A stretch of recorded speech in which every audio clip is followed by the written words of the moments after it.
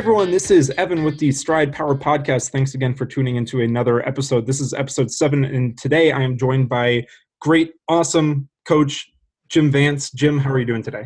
Wonderful, wonderful. How are you? I am good. We were just talking about how nice the weather is in California and how not nice the weather is in Boulder, but I'm excited to get to talk to you today about all things running power, training with power, post-run analysis.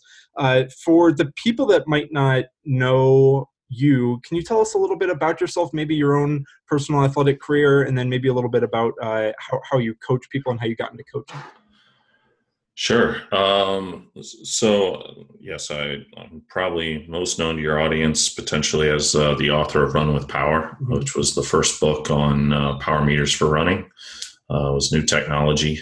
When I wrote that, extremely new. Stride wasn't even a foot pod back then.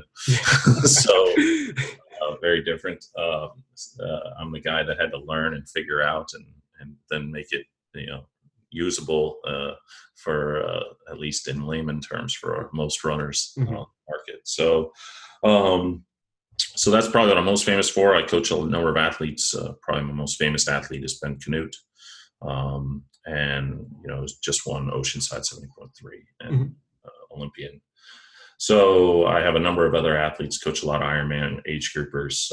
In fact, I had 5 Ironman age groupers last year that all finished in the top 5 in their age group, that all used Run Power and said that it was a godsend. So that's kind of probably what I'm most known for. I also had a book called Triathlon 2.0, which is about using technology before Run Powers actually came about, but mostly like power meters on bike and heart rate monitors to coach yourself for 70.3 and Ironman. So based on your age, your gender, and your goals. So those are probably my the biggest books that I put out. My background and how I got into coaching. Well, I was a high school distance runner, went on to the University of Nebraska, was a cross country runner, all district was a scoring runner on a team that ended up finishing 7th at the NCAA championships in cross country. In fact, I want to say in 96, we lost to CU Boulder at the Big 12 championships by we got second, and it was just a couple of points, and I got passed by 2 All-Americans from Colorado in the last 500 meters. And I was like, oh man. So I'm not the biggest Boulder fan, but that's no. So I got out of that, moved to San Diego out of college not long after graduating, kind of got thrown into triathlon, had a lot of success in it right away. Was at the Olympic Training Center. I won 2 age group world titles, was at the Olympic Training Center, thinking I was going to go for the Olympic trials, had a calf injury, couldn't do much intensive running. So I was like, well, I can run long and easy, so I'll go do this Ironman. And then my first one, I got 3rd, Ironman Florida, and that was 2006. And then just became an Ironman triathlete. Along the way, before I did that, I was a school teacher, so I kind of had this teaching background. And then being at the forefront of the sport, highest level, new technology was just starting to come in. Things were starting to come up, analytics platforms, power meters for cycling were really starting, GPS was becoming big at the time. So I was, learning all about this technology and having success. People wanted to kind of learn about my success. So I started, took the natural evolution from teaching into coaching. So now I'm a big, as much as I'm a technology guy, I think a lot of people would be surprised to know that I'm as much a subjective wellness coach. I really want to know how my athletes are feeling. To give you an example, I can say, well, you need 1 day of recovery from this workout. Well, that may be all fine and good if everything happens in a vacuum, but life doesn't tend to happen that way. So, one athlete might have the next day off from a workout, even from work. And the next one might be on an all-night shift with stress and have to travel. So all of a sudden, or even the same athlete, so what they need from recovery from what you think is one workout becomes 1 day for one time, might be 2 days for another. And you don't know those things unless you're actually getting that feedback from athletes. So I've been a big proponent of today's plan for that, the new platform that's out. So, and that's really changed the game for me in coaching, because I like to say that my athletes have my daily training attention.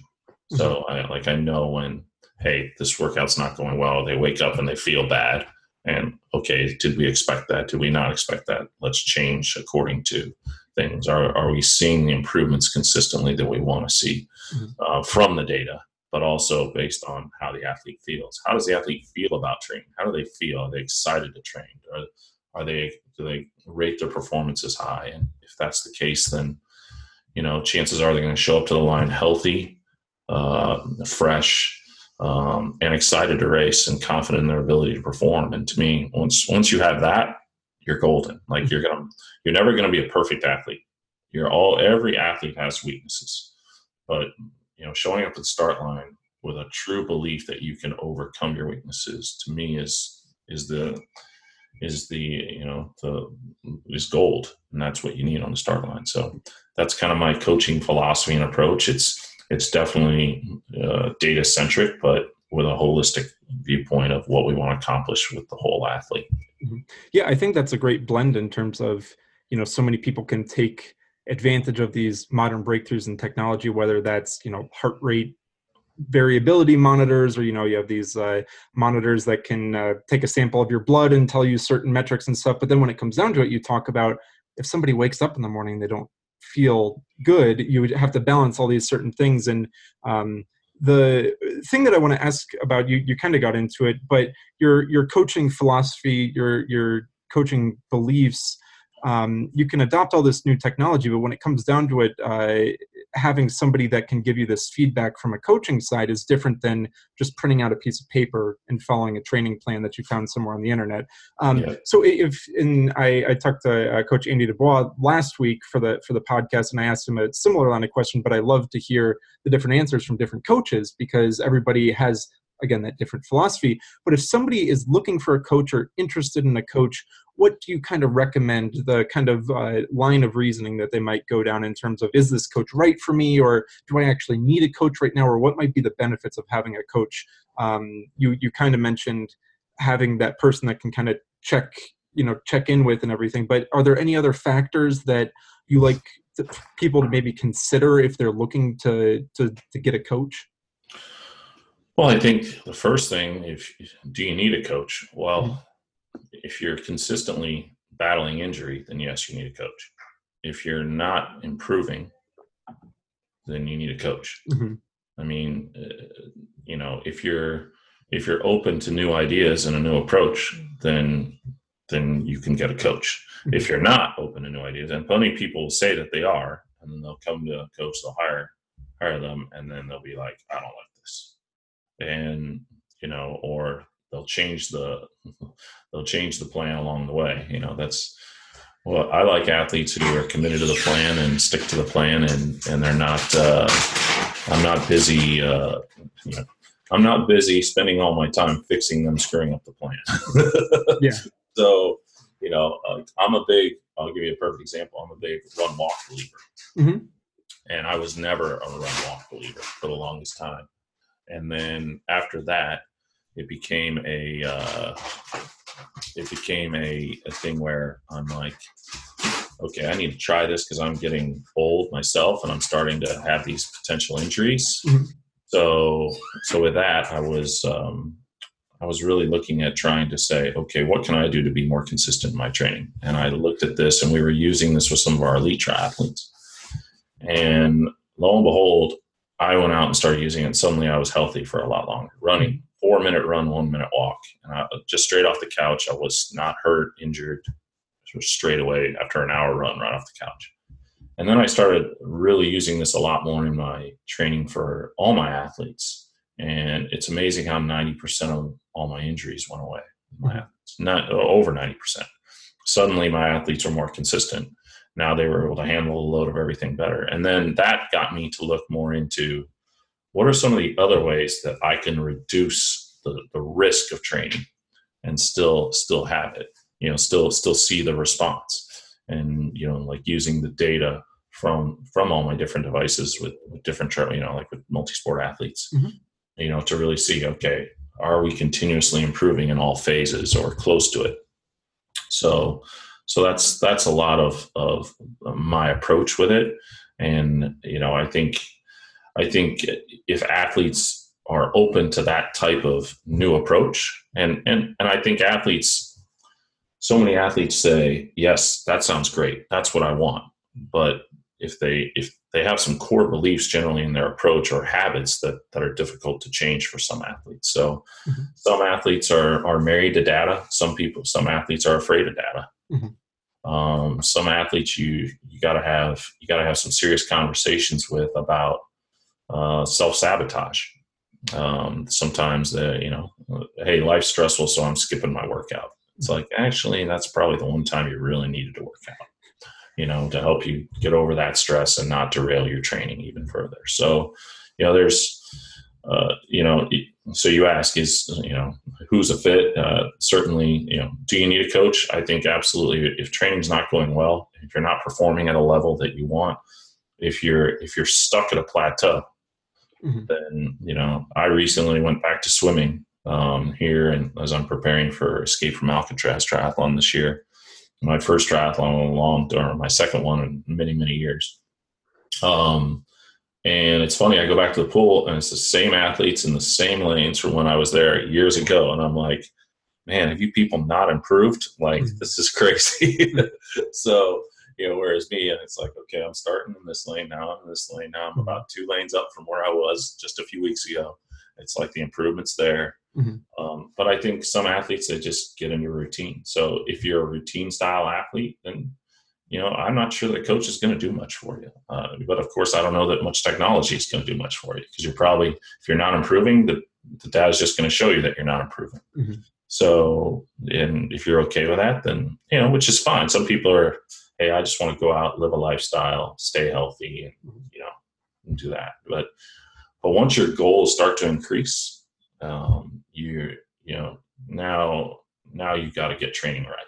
The margin of error decreases. Totally. I wanted to hit on 2 points there, because I think both of them could probably be separate podcasts of their own. You mentioned an athlete improving and how a coach might look at data and see an athlete's improving, or somebody that doesn't have a coach might be able to identify that they're improving, and also run walk. I want to talk about the improving factor first. Let's say somebody doesn't have a coach. All they are used to seeing of how they're improving is their race results. They run a race every month, every 2 months, and they just assume if I can cover this certain distance faster, that means I'm improving. Can you give any insights or maybe touch a little bit on how you might look to see if people are improving either day to day, week to week, month to month, considering racing, but then also just considering the training? Because you spend 99.999% of your time training rather than racing. How do you monitor some basic improvements in training? Well, I think the majority of your listeners are probably, doing road races or trail races. So course to course, it can be very difficult in terms of monitoring for performance improvements. I mean, yes, you can say, well, these have pretty much equivalent type of, course, elevation profiles. Well, okay, maybe, but we look at power held in a race, run power. That's definitely one of the things I try to look at a lot. Average power, adjusted normalized powers, those types of values from race to race. Every year, with my athletes, it's like, especially in like 70.3 racing, my goal is, okay, this year, we're running at this power off the bike. That's our goal. And the next year we want to train better and be able to hold 5 watts higher, 5 to 10 watts higher. And now, because even sometimes in triathlon, I love the sport, but let's be honest, the courses aren't always accurate. So whereas, I think in some of your straight up running races, they tend to, course accuracy tends to be a bit more consistent. So I think from the perspective of looking at performance, you've got to be able to measure. You need some sort of continuity. And in the past, pace has been the only thing. So certainly power power has really helped show some of that. And, and even conditions can be different, wind, those types of things. So, the heat, humidity. So the ability to show like, okay, well, I held this watts versus those watts on the run certainly is helpful. But I can't remember your other question. Yeah, so I guess just improvements in training. Is there anything like week to week that you might be able to tell if somebody's improving through training? Sure. Well, I'm a big believer too in progression of workouts. Mm-hmm. So, I think one of the reasons so many athletes deal with injury is they'll go straight to the workout that they think is the key workout that's going to prepare them for a race, and they'll jump right to it. And that's generally where injuries happen. So let's say you want to run a 5K. Well, then, okay, I'm going to get on the track and I'm going to run, 12 400s with 30 seconds rest at goal pace. And it's like, no, start with 6, then do 8, then do 10, and work and build into that, or, some people believe it should be 15 or 14 of those, or 16 400s on 45 seconds rest at goal pace, I've heard. Mm-hmm. So if you're jumping right to the track, well, that's where athletes just tend to get injured. It's too much too soon. Mm-hmm. So that progression of workouts, this is where you don't necessarily need a power meter to tell you, especially if you're using the track sometimes. But it can certainly help. You start to see, okay, if I did 6 this week at pace, can I do 8 next week at pace, or even half a second faster on average? So yes, I've increased the number, but I've also even gone a little bit faster on the same rest. Or, maybe you start with, if you feel like, no, I'm ready to go to the track and do 10 of those right away. Okay, we'll start with 10 at 1 minute rest, then come back the next week and do it at 45 seconds rest, then come back and do it at 30 seconds rest, see how you do. So I'm a big believer in those progressions. So, it's easy. It's also easy then to see the, the progress. And also, it makes the short-term goals of training manageable. Like, okay, yeah, I can do 6. That's not a problem. Okay, 8. Well, I did 6 successfully, so now I think I can do 8. Whereas if you go to the track and 12 is the first time you're going to do it, and the workout goes to hell at number 8, well, now your confidence is shot. You're not prepared. You realize, oh, I'm so far behind. It's like you were just impatient. Got to work towards it. Yeah, take your time. Yeah, no, that's great. The second question, different than the improving question, was talking about run walk, and you mentioned how maybe people might have to throw their humility out the window and just say like, oh, I'm so used to, just running straight through. I will never stop unless you have to stop at a stoplight or stop to use the restroom or get a drink of water. But you talk about personally coming off the couch and then being able to, run 4 minutes, walk 1 minute. What is maybe your reasoning to use run walk? You mentioned the reduction of injury risk and stuff, but can you talk a little bit more about run walk and how it might fit into somebody's program if they're questioning it? Sure. Well, I think I always poo-pooed it myself for a very long time. I thought it was just a Jeff Galloway type of way to sell things to, to moms who want to lose weight, that type thing, or, older folks that just want to have a lifestyle and, oh, hey, yeah, I'm training for a 10K and look at me, it's so I really poo-pooed the idea for a long time. And then Bobby McGee, who's a big mentor of mine, he started to encourage me to do it. And finally I did it on myself. And like I say, I was amazed. And then, I think part of the problem though, athletes and even some coaches think, well, run walk is just for easy jogs. It's like, no, you can have a very hard workout that has walk breaks in it. And athletes probably don't realize, but chances are they do that at the track anyway. Right. So why is it good enough on the track, but not good enough out on the road? When I have athletes first start this cycle, they tend to believe that, this is a waste. I could spend this minute running. And then suddenly, after a few weeks, they start realizing, I'm running about as fast for the same pace overall, even with the walk breaks, as I ran when I was not walking. Mm-hmm. They're like, wow. I'm like, yeah, that's because now you're actually running faster when you run. So you're not breaking down in form, which means you're not putting stress on other areas of the body, structurally, musculoskeletal, that to potentially, cause more injuries. Mm-hmm. So all this is helping. And so now you're having more successful runs. You run in a lot of hot environments too. That walk helps cool the body temperature down. So now you're more successful with training.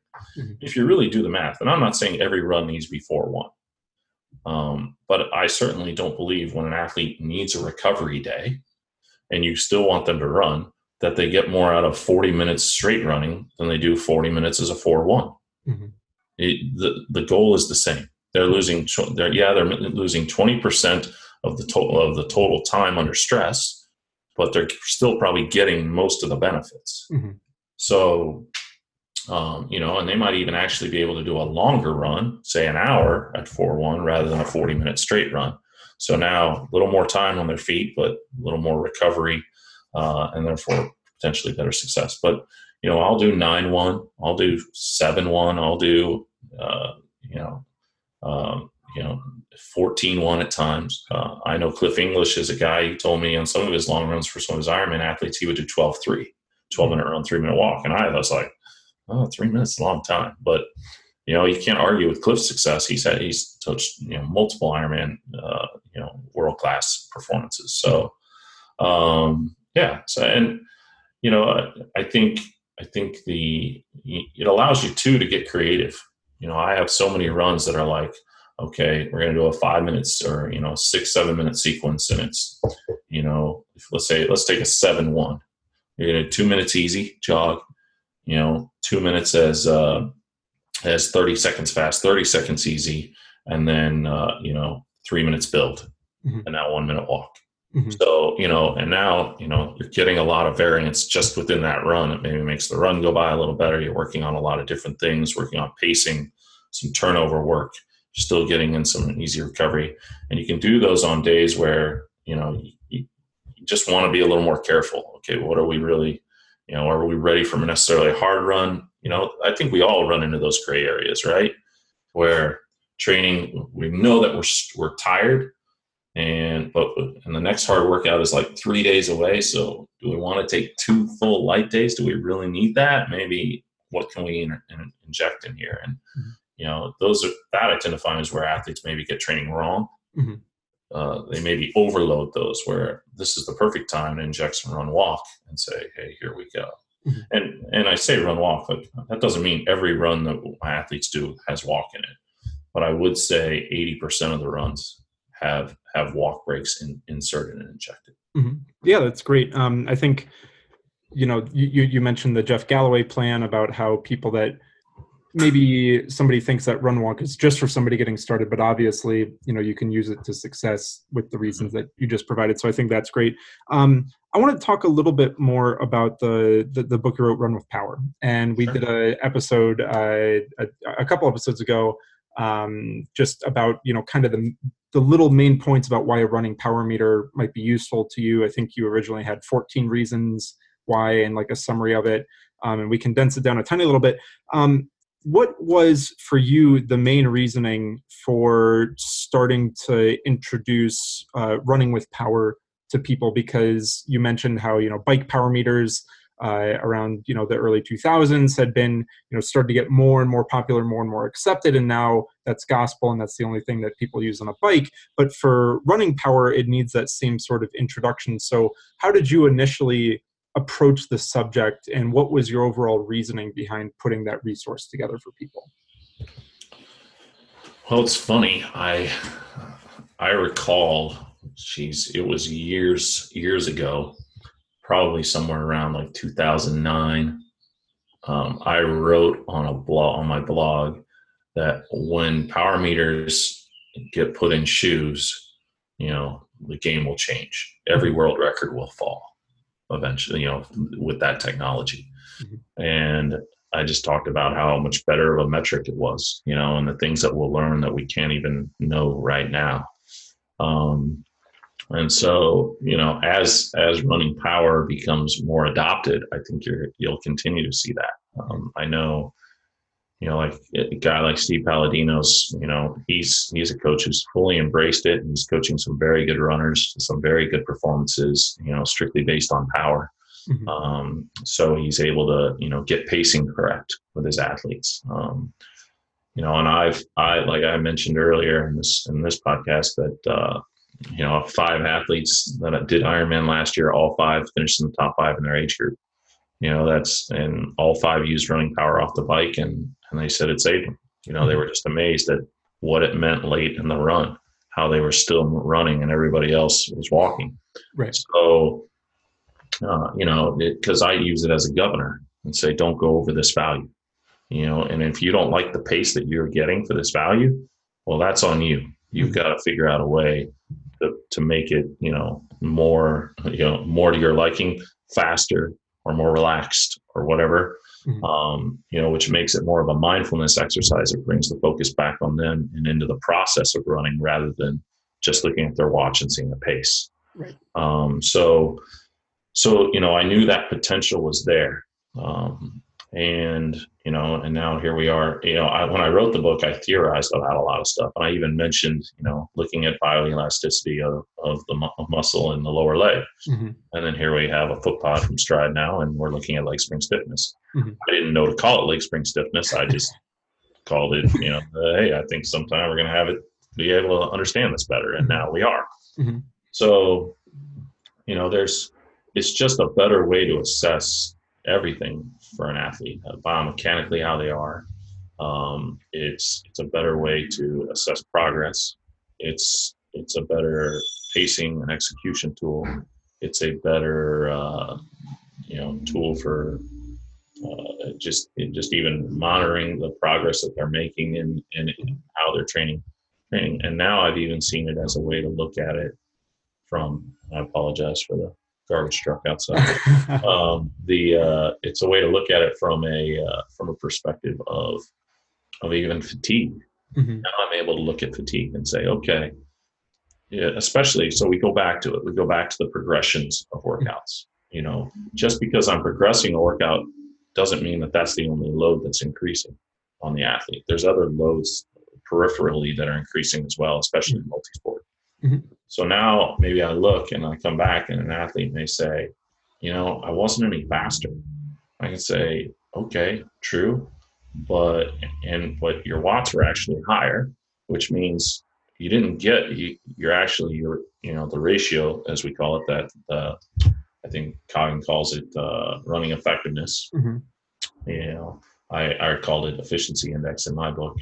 The ability to translate those watts to speed is actually lower. Mm-hmm. But that makes sense because now you're holding higher watts, so you're fitter, but you're carrying fatigue now. Right. You're carrying more fatigue into this workout. So now I can maybe understand when an athlete says, man, why wasn't that workout better? Or why wasn't that workout this? I can say, well, according to the numbers, I see a lot more fatigue in you. So, that's not necessarily a bad thing. I mean, you have to apply fatigue in order to gain fitness. So I'm able to see deeper into workouts and understand the fatigue level that the athlete is at. And then because of that progression, I can know, okay, if I want them to progress better, I'm going to have to maybe adjust the load coming into this workout, because if we identify this workout is key for their performance down the road, well, then that's a big confidence building workout.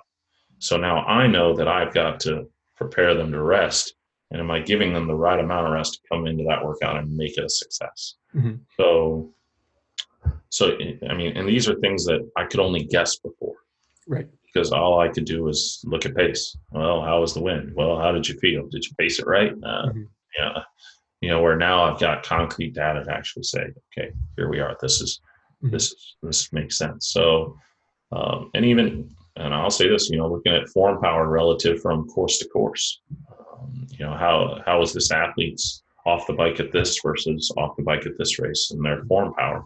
The times were the same, but this course was a lot harder than this one. So what does that tell us? So, I mean, there's so many different ways to look at this. Mhm. There's so many new insights that can be gained, and this is I go back to it: daily training attention.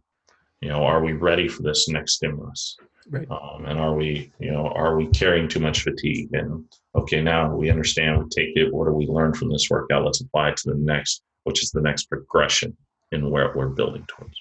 Right. Yeah, I think that's fantastic, and especially when you put it in the, we're relating it back to just assuming that athlete wants to go out and do that 10 by 400 session because they're training for the 5K, and then they get super disappointed when their times are slower. But then you mentioned this great thing about, your watts are higher, but that fatigue, you have to factor that in. So I think bringing up all these points about how you can't necessarily just look at how long it takes you to complete this circuit of distance, even though that's what you've done classically. You have to relate all these factors together.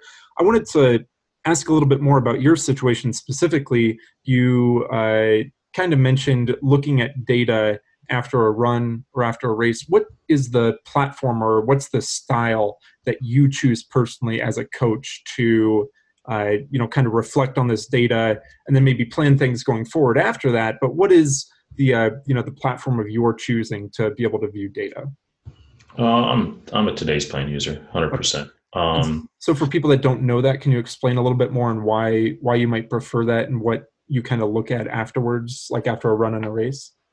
Sure. Well, today's plan was a company that started as an analytics platform for cyclists. They have Team Sky and Trek Segafredo on their platform.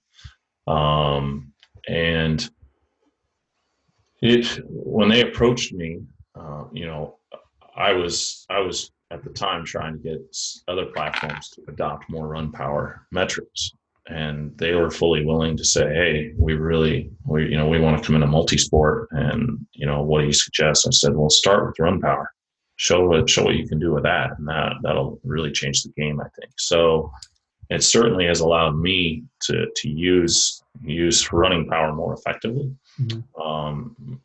Monitoring progress, tracking, things. And then, like I mentioned earlier, with the subjective wellness, understanding fatigue and load. And, it's, here I am, I'm the guy that wrote the book on running power. And, I still, it's taken me this long, and I've slowly grown to write a lot more workouts based on run power. Because for the longest time, I wanted to make sure and prove to myself, like, okay, what do I think will happen here if this, and testing multiple samples of application. So, I do a lot of tempo work with like my long course athletes at certain run wattages that we feel are there. And I go back to reducing training risk. It's like, okay, why does an athlete need to go and do, 6 by mile at 10K pace? Why not go out and do, 4 or 5 by 10 minutes at tempo watts, and maybe a varied course, and which is a little bit longer load, but, reduces the risk of the training of the pounding and things like that. And how can we see that go? So these, I'm just a big believer in when I can really see and lay things out progression wise, and then track those performances over time and really see them much, much better. It tends to, along with the subjective wellness, the ability that I can say, hey, show me the best peak 10-minute powers for this athlete or 15-minute powers for this athlete. And let's apply the sense of performance, subjective measurement on top of that. And then I can see when those happen and how there's the athlete's sense of performance coming into that or coming out of those workouts was changed, their perception, their confidence level. And so, because again, it's the whole thing. I can have the perfect training plan, do everything right in training. If the athlete doesn't believe that they're prepared and ready to do well on the start line, it doesn't matter. Right. That said, I can say the opposite.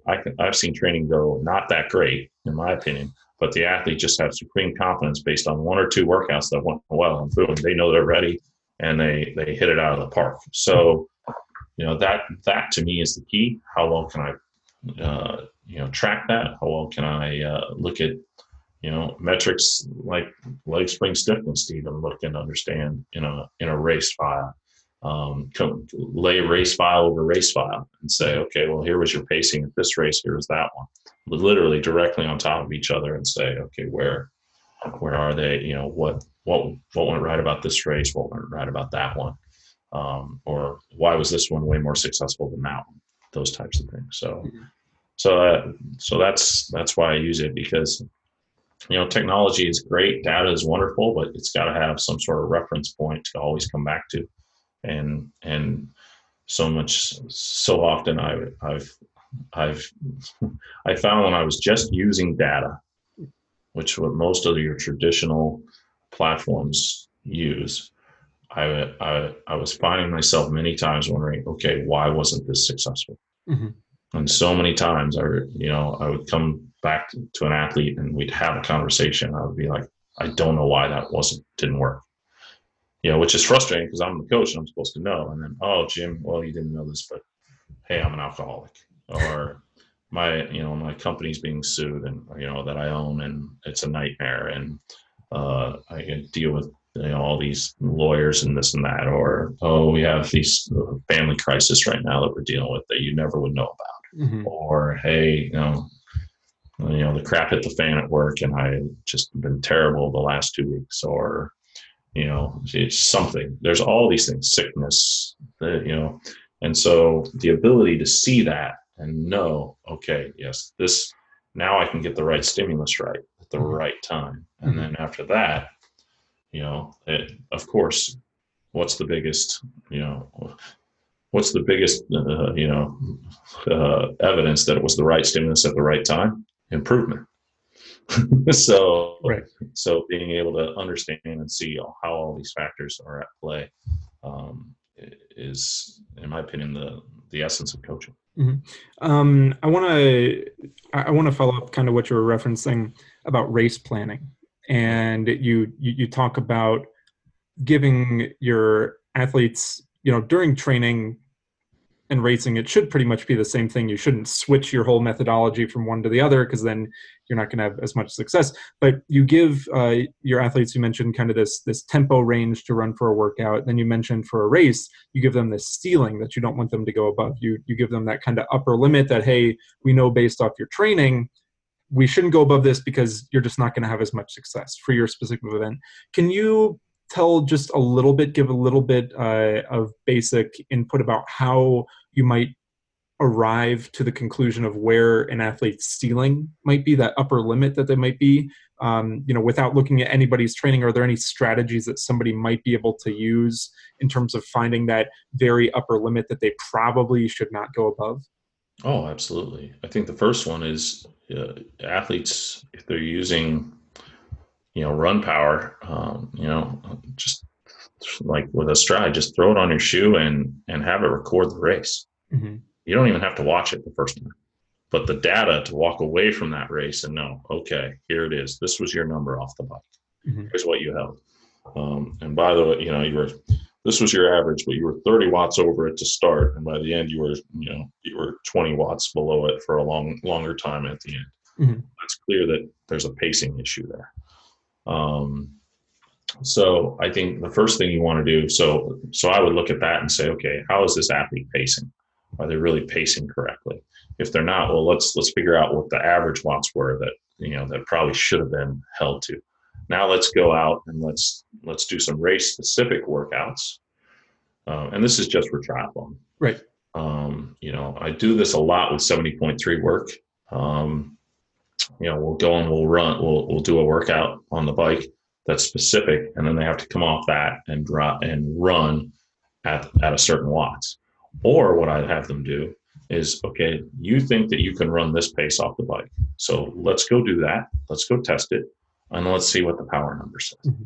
So they go and they do this race specific bike rehearsal workout. They come off and they try to run. Let's say their goal is 7-minute pace. Well, if that ends up being 20 watts higher than what I really think they're capable of, then it's time to have a discussion about, hey, you think you can do that? You've never done those watts in a race. You're in your last race. So that's probably not what we're looking at. Mm-hmm. What I also find, kind of go back to it, is that ability to say, okay, this is your number, stay below it, rather than, and if you don't like the pace that you're getting, well, be introspective. Go back to the mindfulness of, okay, how can I be faster for these watts? Can I relax more? One of the things I like to have my athletes do is listen to their feet. Mm-hmm. If their feet are stomping, chances are that they're heavy, they're not as fast. They need to just be a little lighter, quiet their feet. It gives them something to focus on in the moment, and now it's a process rather than a result. Mm-hmm. So many athletes, they come off that bike, well, 7 minutes. Hey, I hit 7 minutes. That's perfect. I'm good. Well, that's a result. That's not a process. That's not going to help you late in the run. Mm-hmm. You need something to come back to. And like I said, I don't have all my athletes do run walk only. We're coming off the bike. We're doing these sessions, and we're running 30 to 45 minutes in that range at 70.3 goal pace. Mm-hmm. Okay, so based on that, what can you do? I think athletes can do the same in running. Especially in half marathon. Maybe in some of their marathon tempo runs. Okay, well, no, these are the watts that I want to run at. I think Steve Palladino's got some great ones with his Rigel formula, or I forget how he says it, but it's a really good system process for saying, okay, this is what I think I can run, figure out a number, and go and train at that number, and then again, go back to tracking the progress. Well, if you're doing a 30-minute tempo at those watts, and it just keep getting faster and faster, you're running the same course, session after session in that progression. Well, or you're seeing that progress up pace even for the same watts. So that there's progress. Now you're more excited, and maybe now you feel like, okay, now we're at 30. Now I think we can go to 40 or 45 and take the next step. So in that capacity, it's all about really, taking what do we think is race specific, and how can we simulate that in training to better dial it in. And what I've seen is now, like I go back to consistency of athletes, and because we've trained better, and now that athlete's more confident in that number, we take the next progression, which is, okay, you ran these watts last time, and we're going to run those watts plus 5. Mm-hmm. Now I'm raising your ceiling a little bit.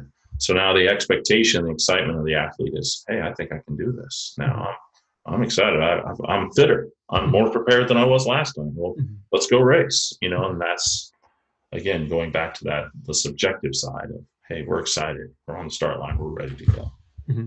Yeah, I think that's absolutely fantastic, because like you mentioned, so many times people just get super excited. They see that first mile split, see the first 2 mile splits in a race, and they say, okay, I'm right in line, but then maybe they're not looking at, they're looking at that result, but not the process. I think that's fantastic that you mentioned that. I want to ask one last question here. Sure. You mentioned about when you were theorizing things, when you were writing the Run with Power book, and you talked about, maybe we'd be able to tell the elasticity of the lower leg, and then all of a sudden, a couple of years later, you have this leg spring stiffness metric that people can look at. Is there anything now that you maybe theorize or think in your head, maybe without giving away any secrets or anything that you have, but is there any sort of metric that you'd be really excited for in the future when it comes to incorporating something like a running power meter into training? Oh, absolutely. So we have at today's plan, we have I say we, because I should be open and honest, I am contracted with them. Mm-hmm. We have a metric called performance index. Mm-hmm. And this is strictly related to cycling power. What this metric does, it was created by Daniel Green, I believe it's Dr. Daniel Green, who at the time was working with Trek. I believe he's with BMC now. So it basically takes the power duration curve of a cyclist, mm-hmm. Relative to their weight or their mass, and looks at where the strength of the power curve is relative to the rest, and says, okay, this is your strength, your lactate tolerance, mm-hmm. long endurance would be maybe this athlete's strength, and it gives them a score from 0 to 1,000. So 0 obviously would be no data; it's not really there. So I've never seen a score of 0. But the great thing here is that number actually is pretty reflective of what an athlete's capable of performing, their performance. And it's a very simple number. We have these other values like CTL, these long-term stress score averages, which are okay, but they don't really tell you when an athlete's ready to perform. I mean, I can go pound an athlete into the ground. That doesn't mean because I got their CTL high that they're ready to go and win anything. But this is a very simple number. And the higher the number is, the better the athlete is. So what do I foresee? I foresee us having a run power performance index in the future, where we take the power curve of the athlete relative to the pace curve of the athlete and their mass and their ability to translate, their watts to speed. Based on that, we can give them a score. And the great thing, now it becomes a carrot. Well, we know that, and also a retrospective value. Like, okay, well, when you ran your Olympic trials marathon time, qualifying time, your performance index was 700. Okay, well, and we could say, well, these elite marathoners around the world are at 850. Right. Or 900 or what, I'm making up the number because we don't have this yet, but I see that being a more, we're very good at looking back. Now we want to look forward and say, okay, what is this based on what this athlete is doing in training? Here's truly what the data says they're capable of performing. And now, and I think this would be a great tool for an athlete. Okay, based on where I'm at, what can I really do for a 10K?